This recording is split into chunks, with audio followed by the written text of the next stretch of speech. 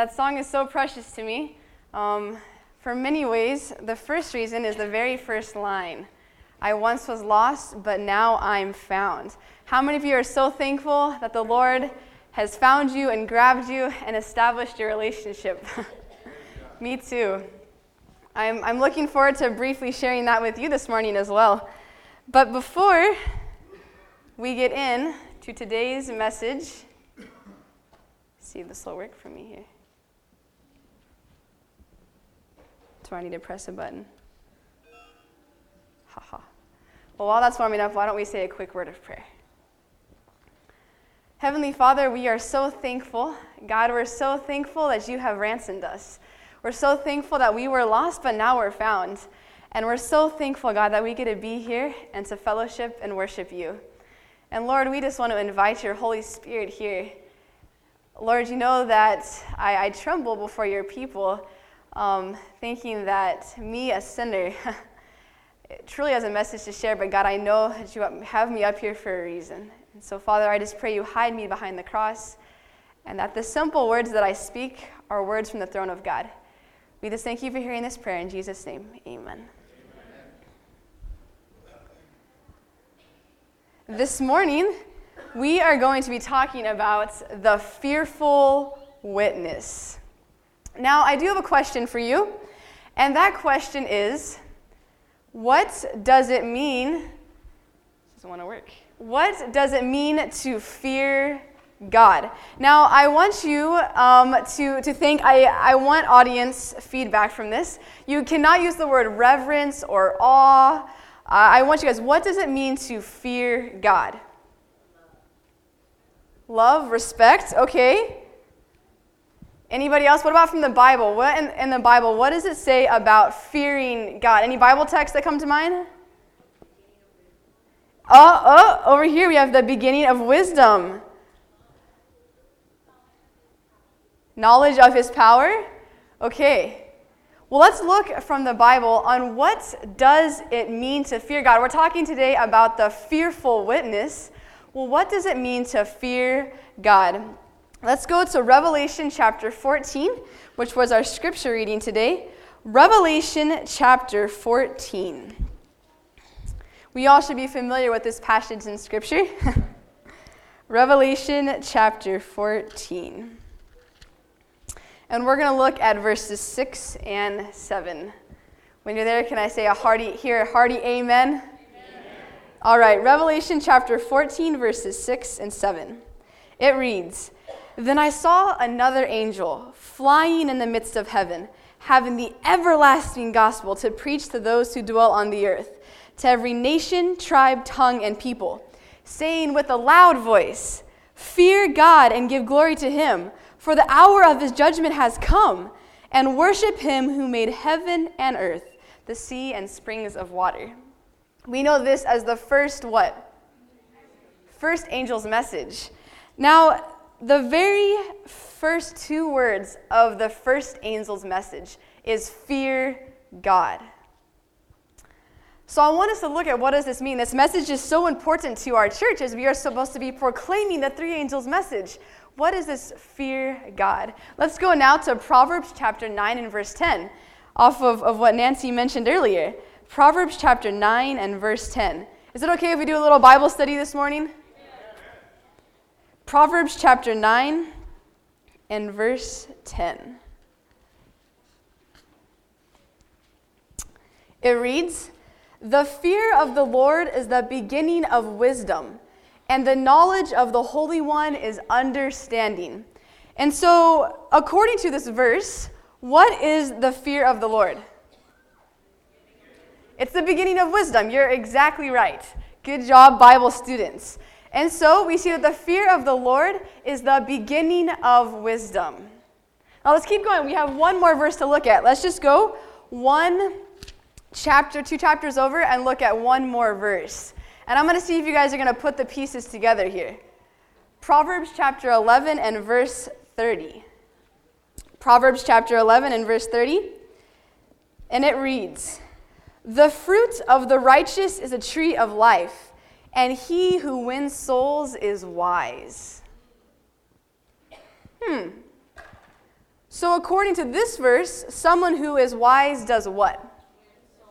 Wins souls. Is anybody getting it so far? We're looking at what does it mean to fear God. I see some heads nodding, some people kind of looking, going back, trying to figure out what is this exactly saying. So we saw first that what does it mean to fear God? We saw that it means to fear God is the beginning of wisdom, and those that are wise win souls. I put together a little equation for you to help you out here. How many of you guys know the Pythagorean theorem? Go back to math class. I know. I'm sorry to take you back to those times. So the Pythagorean theorem, it's A plus B equals C, so therefore A equals C, right? So we see here that the fear of God plus wisdom equals soul winning. So to fear God means to win souls. To fear God means to win souls. Now this morning, I want to share with you a really powerful soul winner. Her name is Heidi Bryant. I don't know if any of you know who she is here. Maybe a few of you are nodding your heads. And the reason why she is a really, really, really great soul winner. Right now, she is currently the Southern California Conference Literature Ministries Director. And she's been leading Cole Porter Youth Rush program since 2005. She's led many souls to God. Now, you might be wondering, Brooke, why are you bringing up Heidi Bryant this morning? Well, the reason why she was a fearful witness, the reason why she feared God, the reason why she was an amazing soul winner was because she won me.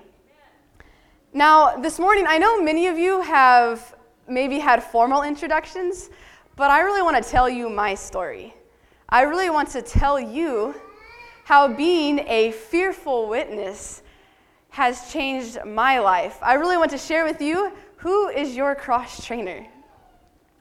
Well, here is little Brooke Taylor Lutz, born January 29, 1993, to the parents of Roger and Penny Lutz here in the front row here. At 3:20 p.m., there's me. My mom sent me this picture yesterday, and I almost cried because I was like, those same hands, that's me. Now, I'm so thankful because the Lord, here's a couple other pictures here. I know. Just so you know, that red mark, I didn't get hit in the forehead. That's actually my birthmark. My mom likes to brand her children, and so I have a red mark on my forehead. And it comes out when I'm really mad or when I'm hot. So there's a red mark on my forehead, that's why. There's me, age 4. Now, what's a beautiful thing is I was raised in a Seventh-day Adventist home. Praise the Lord. My grandparents, my great-grandparents, my parents, Seventh-day Adventist. I went to Fresno Adventist Academy. I was involved in adventures, Pathfinders, the bike-a-thons, all that stuff. We were so faithful attending church. I had my Sabbath school lesson, usually going through memorize my memory verse for the week. Also, those little friends, reading them and things. Every night, I remember kneeling down by my bed with my dad and saying my nighttime prayers. Praise the Lord for godly parents. I even made the decision at age 12 to be baptized at camp meeting in Soquel. There's me, look a little different, not too much though. And I really, really, really wanted to stand up for Jesus. I had this just burning desire to really want to do things for God. From a young age, I had people telling me that when there would be like concerts going on, I would be in the back dancing to the music and things like that. I just really loved Jesus. But unfortunately, sometimes the world it has a pool. Many of you have felt that before. And I started to get super involved in sports and finding my identity in my athleticism instead of my identity in Christ.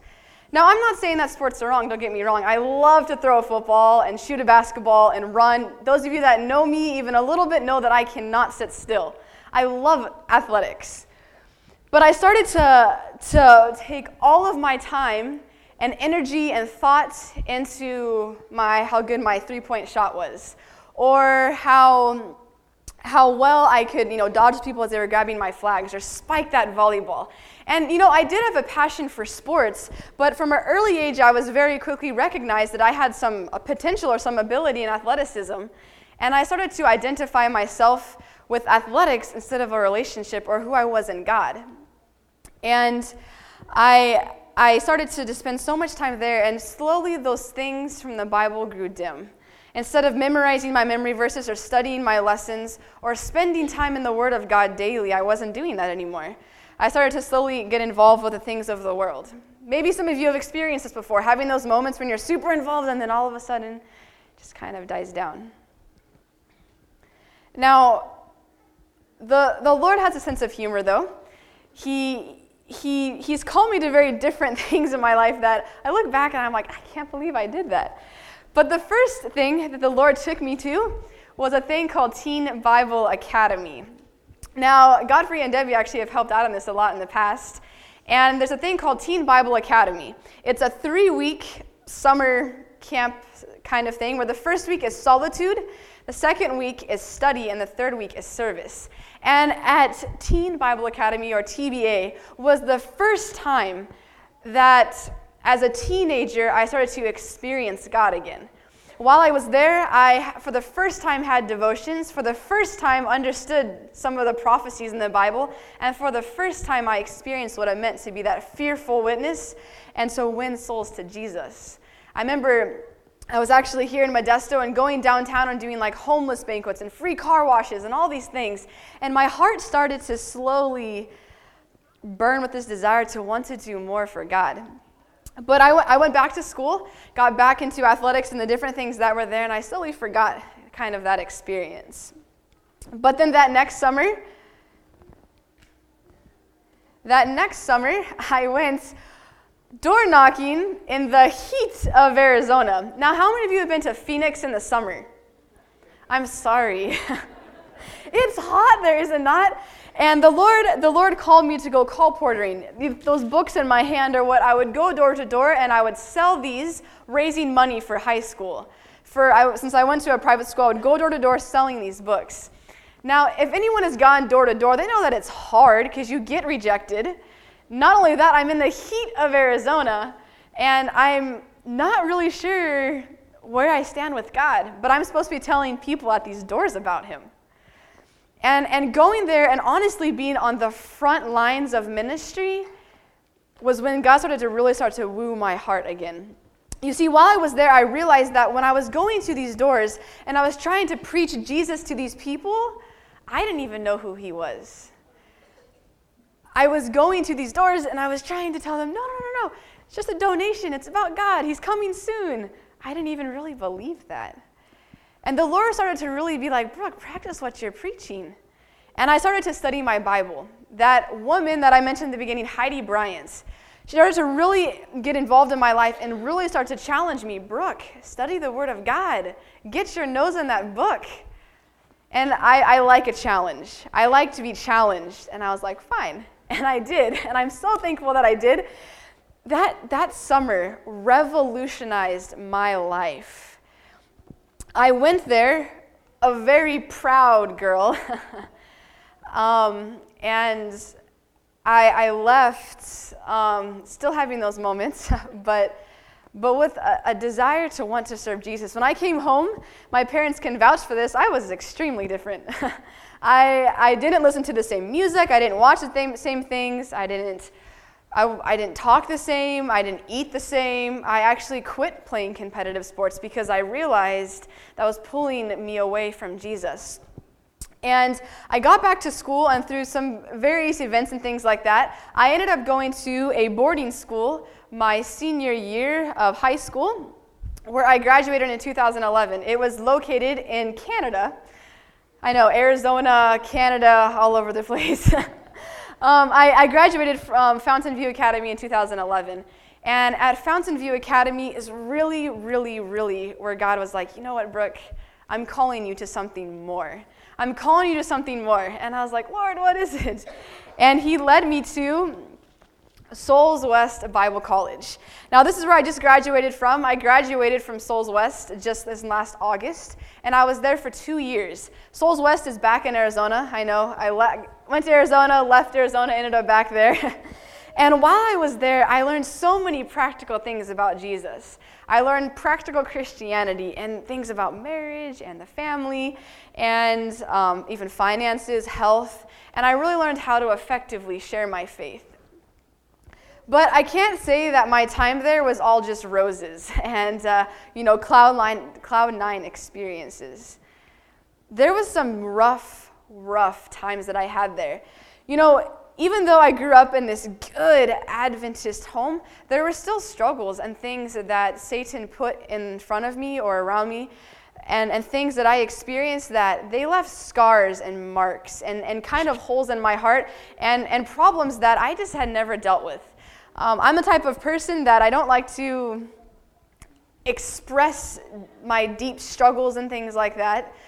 Even sharing my testimony is kind of uncomfortable for me, but when I have struggles, I just kind of keep them up inside and I'll fight it, I'm fine. And I kind of just go on, and that's what was happening. Yes, the Lord was leading me and leading me and leading me, but these struggles and things that I was just kind of burying, I wasn't letting him touch. It was kind of like those things in the closet, that grave that I had buried that I didn't want undone.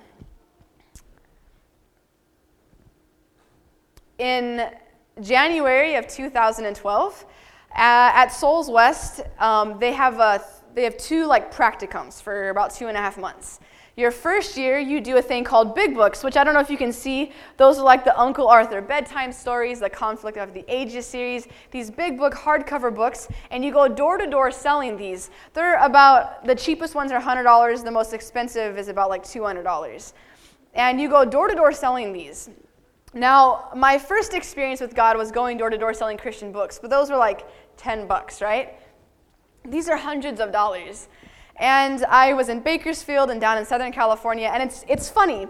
In Big Books, you do it by yourself.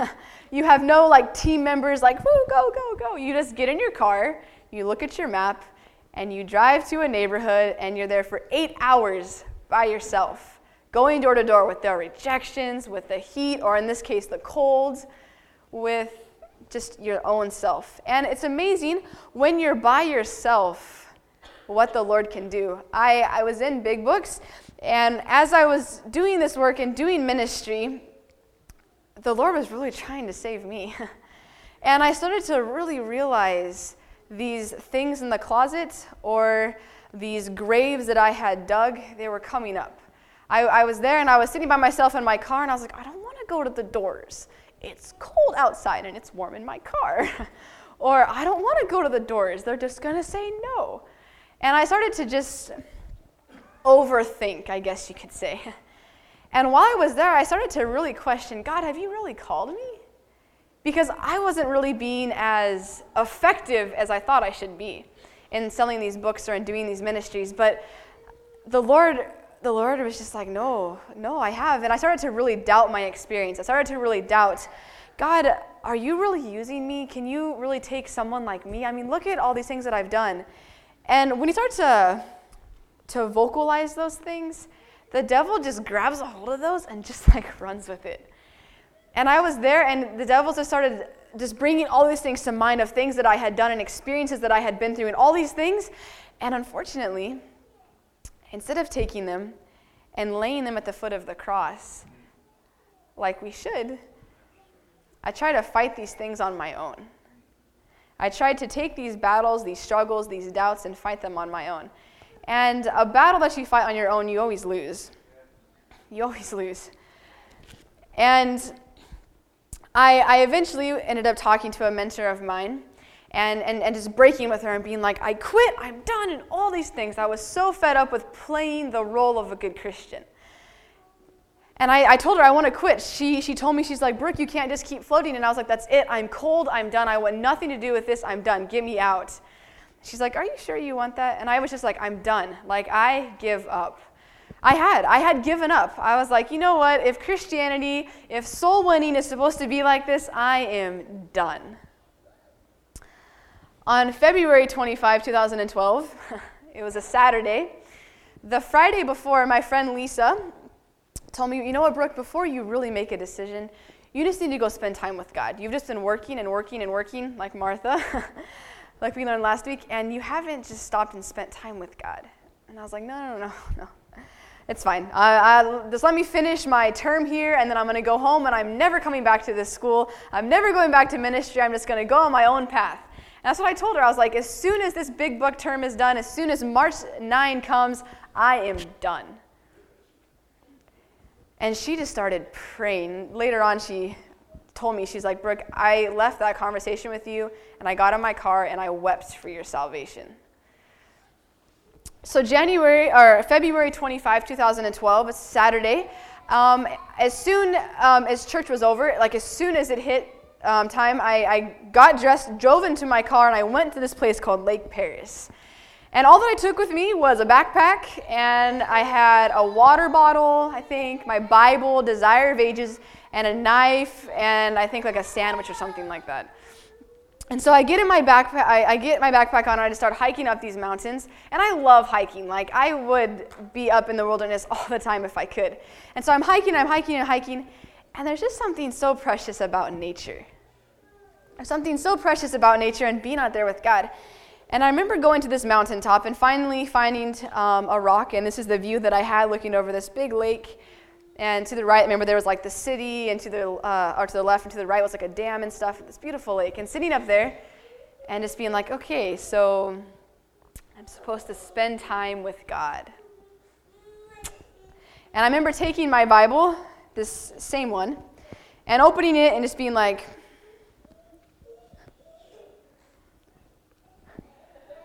have you guys ever done that before? Like, okay, so I'm supposed to read something here. And like nothing was piercing my soul. I remember just looking and being like, this is I'm done. And I remember just closing it and being like, finally just breaking and being so real with God. And I remember literally just like yelling at him, like, are you there? I can't feel you. You feel so far away from me. God, I'm in full-time ministry. I'm at a Bible college, but I don't even know if you exist. And just breaking and just weeping and weeping and weeping on the top of this mountain. I was holding my Bible. I was reading in Desire of Ages, trying to find some bit of hope, and nothing was touching my heart.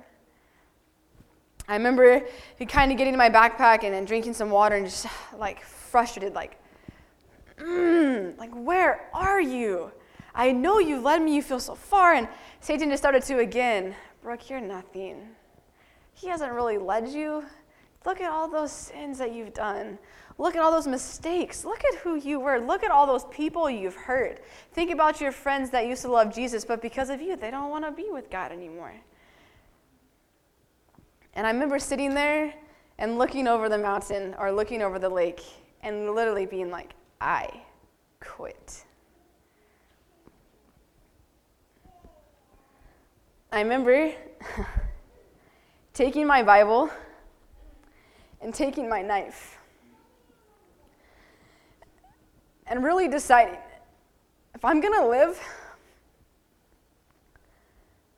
I'm going to live all for God.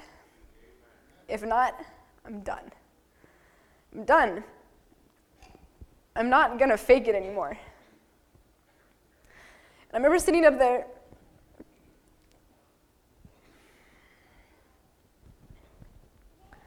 and just battling.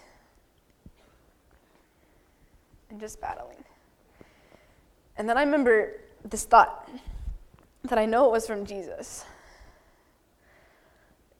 And he was just like, Brooke, I'm right here. He's like, you can't give up. You can't give up. There's too many people out there that don't know about Jesus. Brooke, you can't give up. Think about your mom and dad and the steps they're making towards God. Brooke, think about all your friends and all that they're doing. You can't give up yet. And I remember standing there, taking that knife and just chucking it. I remember throwing it and falling on my knees, just being like, fine, I give you one more chance. I give you one more chance. If you've really called me, you really need to start doing something. I remember putting my backpack back on and going down that hill and getting back in my car and driving away and thinking, what in the world have I just done? What have I just agreed to? God, what are you going to do? It was the craziest 3 weeks of my life. I got on that mountain, I drove back, and I remember just getting there and going out to doors and having these ridiculous experiences and getting back in my car and being like, what in the world? Like, you're real. I remember going and talking to people about God, and I felt like I was talking to myself, and the Lord being able to use my experience to minister to them. And I remember the Lord just taking these steps when I finally was like, you know what, no, I fully surrender. I'm tired of faking it. And I just threw myself into ministry because I realized that the only way God was going to save me is if I was saving other people.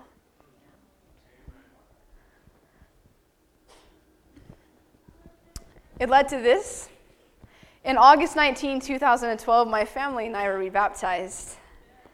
And I praise God. That's a miracle for all of us. A huge miracle for all of us. Huge miracle. And I was like, you know what? I'm in it to win it. I'm done playing. I'm either going to be all for the Lord, and that's it. There's no turning back from here. And I just decided I'm going to do something for God. And I realized that soul winning saves us. That soul winning saves us. We saw in the beginning that to fear God is, someone who fears God is wise. Someone who is wise wins souls. And I started to realize that that's so true. Because when we save other people, God saves us. Let's go. Let's go to Matthew chapter 28. Let's go to Matthew chapter 28 and look at this. You see, I went up on that mountaintop completely broken, ready to take my life and just be done forever. Done forever. But when I left that mountain, I wasn't perfect, but I was willing. And the Lord used that and transformed that. And I can testify that, friends, those things the devil threw at my mind, I've completely experienced victory over them. Matthew chapter 28. We know that in Matthew chapter 28, that this is after, this is Jesus' resurrection and his time with his disciples and the time that he is going to go back to heaven. But I want us to read verses 16 through 20. Matthew chapter 28, verses 16 through 20. When you're there, say, I got it. Wow, you guys are fast. Matthew chapter 28, verses 16 through 20. Then the 11 disciples went away into Galilee to the mountain which Jesus had appointed for them. When they saw him, they worshipped him, but some doubted. And Jesus came and spoke to them, saying, all authority has been given to me in heaven and on earth. Go, therefore, and make disciples of all nations, baptizing them in the name of the Father, the Son, and the Holy Spirit, teaching them to observe all things that I have commanded you. And lo, I am with you always, even to the end of the age. Amen. We know this as the Great Commission. The Great Commission, this is the Lord telling his disciples to go. But I want us to look at something interesting here. If you look in verse 17, there's something that just seems a little different to me. It says, when they saw him, they worshipped him, but some doubted. What? How did they doubt after he just resurrected? How did they doubt after all they just saw? How did they doubt? But if you notice, does Jesus like recognize that? Does he, that's not the word I'm looking for. Does Jesus like draw attention to that? No. What is his solution for their doubt? Go. Jesus' solution for their doubt, maybe for their struggles, maybe for their character flaws, was simply just to go. These people are doubting him. His disciples are in the very presence of God and Jesus and doubting if he is really the Son of God. But Jesus doesn't bring attention to that. Instead, he just tells them, go. He knows that if they just go to work, if they go to ministry, if they go to save other souls, that their own souls will be saved. Maybe you have character flaws. Maybe you have doubts. Friends, soul winning saves us. It changes us. It does something. I can't even explain it. It's something you just need to experience. That when you see a soul make a decision for Jesus, seeing people get in the waters of baptism, or maybe it's something as simple as doing a Bible study and saying, Yes, I want to accept Jesus as my personal Savior. Nothing in this world compares to that. I've had some pretty adrenaline moments. I remember being in a football game, and it's like the last 3 seconds, and diving in the air and catching a touchdown goal, and everyone's like, wow! That does not even compare. Even compare when someone makes one, even if it's just a baby step towards Jesus. I want to share with you some quotes and a story. Well, actually, first, cancer is a pretty wicked thing, is it not? I can boldly say that I hate cancer. And a normal cell, it's interesting in science, in the body, I know many of you doctors probably could explain this better than I could, but in the body, your normal cells, they live to feed the body. They work with each other to feed and nourish themselves and to make sure the body's strong. But a cancer cell is only there to feed itself. It takes all the nutrition towards itself. It keeps it to itself until it grows so big and so strong that it eventually kills the very host that it's in. You know, from this example of cancer, we can really see that the law of that just taking everything into your own truly leads to self-destruction. That a cancer cell, as you can see, it has all these things to itself. It just takes it. It serves itself. The law of self-serving is self-destruction. Friends, you need to get it and you need to give it to somebody else. You need to get it and you need to give it to somebody else. For those of you that have been in the Fishers of Men 101 class, this story is going to be familiar to you, but it's a good reminder. You see, in this story of the Frost Man, I want you guys to follow along. This is an amazing story. A working church is a growing church. Amen. The members find a stimulus and a tonic in helping others. Now listen to this illustration that we get. I have read of a man who, journeying on a winter's day through deep drifts of snow, became benumbed by the cold, which was almost imperceptibly freezing his vital powers. He was nearly chilled to death and was about to give up the struggle for life when he heard the moans of a fellow traveler who was also perishing with cold. His sympathy was aroused, and he determined to rescue him. He chafed the ice-cold limbs of the unfortunate man, and after considerable effort, raised him to his feet. As the sufferer could not stand, he bore him in sympathizing arms through the very drifts that he thought he could never get through alone. When he had carried his fellow traveler to a place of safety, the truth flashed home to him that in saving his neighbor, he had also saved himself. His earnest efforts to help another had quickened the blood that was freezing in his own veins and sent a healthy warmth through the extremities of his body. The lessons that in helping others we ourselves receive help must be urged. Let the desponding ones, the discouraged ones, those that are struggling, those disposed to think that the way to eternal life is trying and difficult, go to work for others.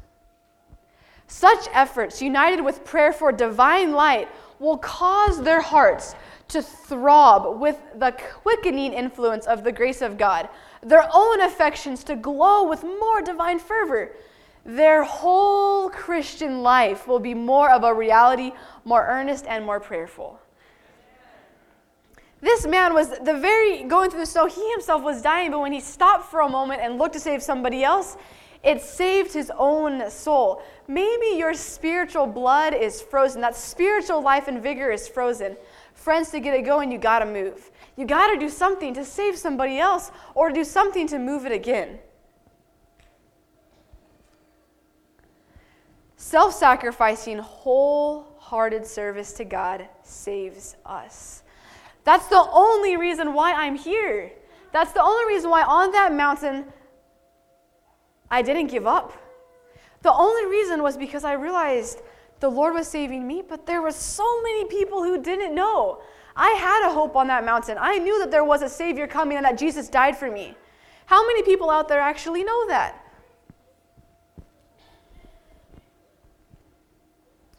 There are many who would work if urged into service, and who would save their souls by thus working. I'm going to follow counsel, and I'm going to urge you to work, to just do something for God. Anything. If you're struggling in your walk with God, just for a moment, take your eyes off yourself and look, because reality has it, friends, everyone's struggling. I'm struggling. Everyone's struggling. We're all on this journey to get to heaven. We all need encouragement. We all need help, and we all need to fight to get there.